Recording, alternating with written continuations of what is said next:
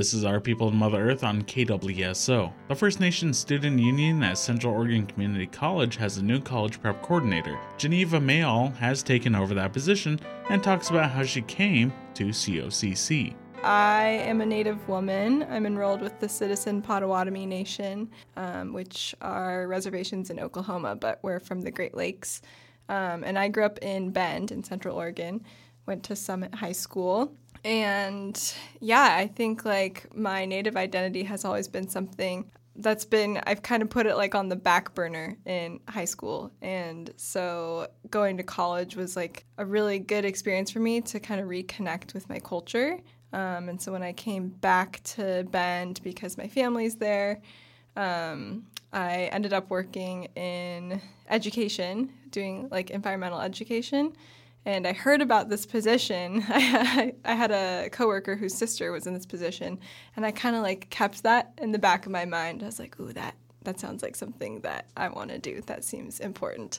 And so when it became open a few months ago, I kind of jumped on the opportunity. And yeah, I just feel really strongly about it because, I had, my own individual experience being Native in Central Oregon and going to high school and going to college, and I just want other Native students to be able to feel comfortable and feel empowered to go to school and give back to their communities. And it's awesome that I have this position now, and this is kind of how I'm giving back to the community.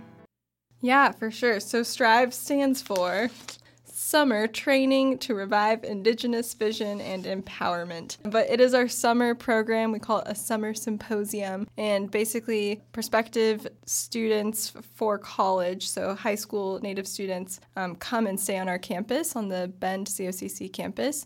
And they get to stay in the residence hall for 4 days. And it's really just an opportunity for them to experience what college could feel like. So we get to go to different classrooms, different buildings, take different workshops just to kind of see what kind of classes are out there. But my big goal with this program was to kind of combine here's what you can learn in college, and here's what you can get with your education. And then combine that with bringing in Native community members to also lead workshops to kind of show you okay, you can have this education, and then here's how you can bring that back to your community. So Dustin Saylor is a great example. He's going to come and talk about entrepreneurship on the reservation, especially with the new commissary building project that's going up. I think that'll be a really cool opportunity to kind of talk about that. So that's my goal. I think that, there's a lot of pressure on going to college, and I think that's really important. But really, the main goal that I want out of this program is just for Native students to be in community, because I think that's so important and can be incredibly healing. Every student, every Native person I met actually is on their own path and own journey with their identity. And, I've met people older than me that are, just rediscovering their culture, which I think is really cool. And, I'm kind of on that path too. So, it's never too late is what I want people to know and to learn more about your culture and to celebrate it. So that's really at the end of the day, even if you don't want to go to college yet, even if you don't want to go to COCC, maybe you're going somewhere else, I just want to bring Native students together to be in that community. And then STRIVE is the summer companion, if you will. You get a college credit, which is kind of cool. They're both free, and even if you don't go to COCC, I think you can still transfer that credit to another school as an elective credit. If you do choose to go to COCC, you get a scholarship for taking the program, which is pretty cool. You can get a laptop also. So many fun incentives, for sure. So it's 4 days. The students will come. It's June 21st through the 24th. So it's a Tuesday through Friday. So they'll come on Tuesday. We'll kind of check them into the residence hall. And we're kind of just diving right in. It's a very packed 4 days. Also throughout the days between their workshops, we have this project that they'll work on for those 4 days, so that on the 4th day, Friday, we have a big dinner where families and community members are invited, and the students will present their final projects that they've been working on. the theme for the project this year is storytelling. I just feel like that's like a theme that's been popping up a lot this year for me. And so students will get an opportunity to kind of think about how storytelling has shaped their lives and how they can kind of use that to be passed on and kind of work on their own storytelling skills, because I think that is really important, especially in our cultures. So I'm really excited about that project. I think that'll turn out really cool and potentially very powerful. And then, so throughout the day, like schedule-wise, we'll be taking these workshops. We have a workshop based on like health careers, so they'll get to see our super awesome health career center, which has like these really cool simulators. So there's like this room you can go in that looks like the back of an ambulance, and it has all these like flashing lights, and it's really cool. And let's see, they'll get to work with our English professor. She specifically teaches this really awesome course about storytelling, so I think that'll be a really nice complement to their final projects. We're going to go on a fun field trip. We're going to go, I think, to Tumalo State Park. I haven't quite decided yet. Just to, be outside, connect with the land.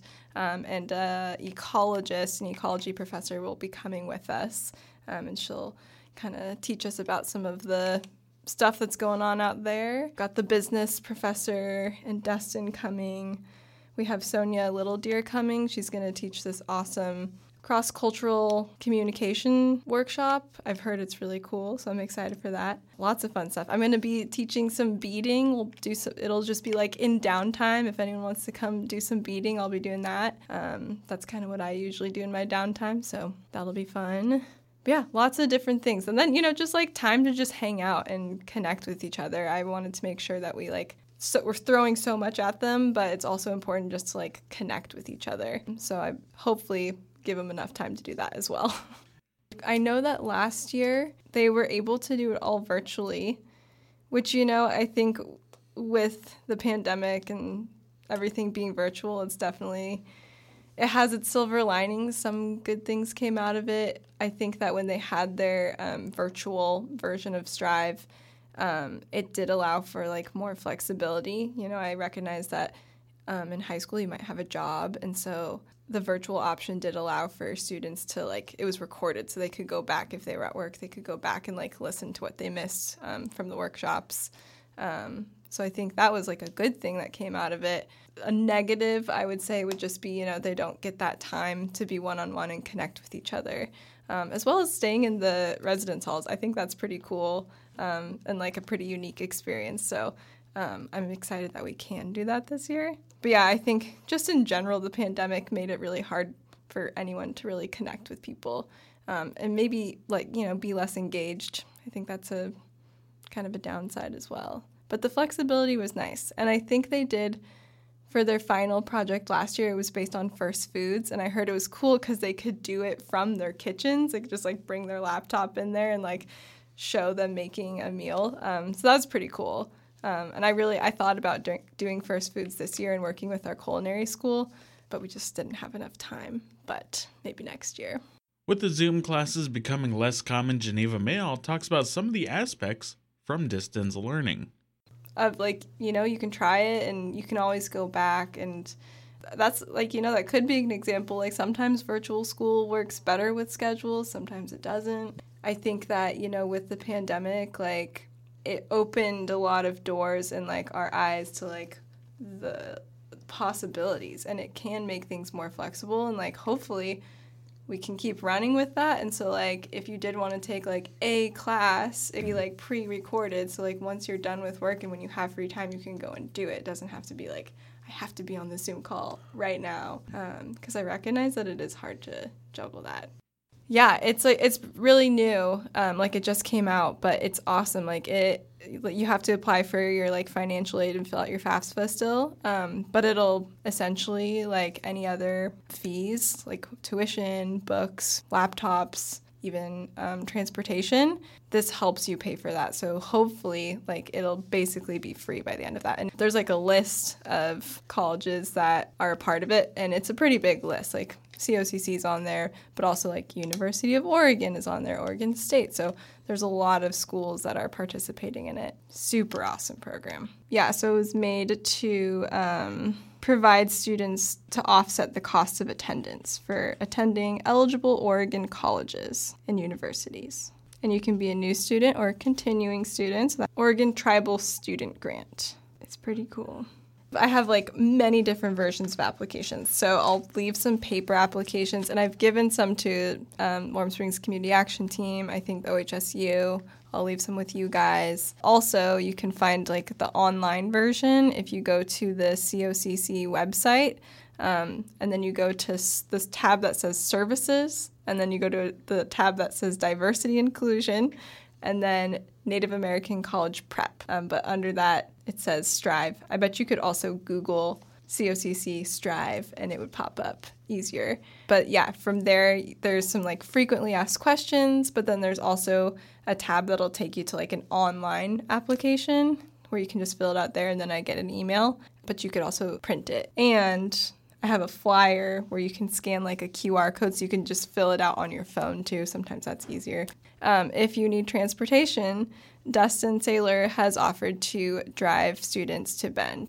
We will arrange that for students that need transportation. That was Geneva Mayall, the new college prep coordinator for the First Nations Student Union at COCC. I'm Neil Morningowl reporting for the Our People and Mother Earth program on 91.9 FM KWSO.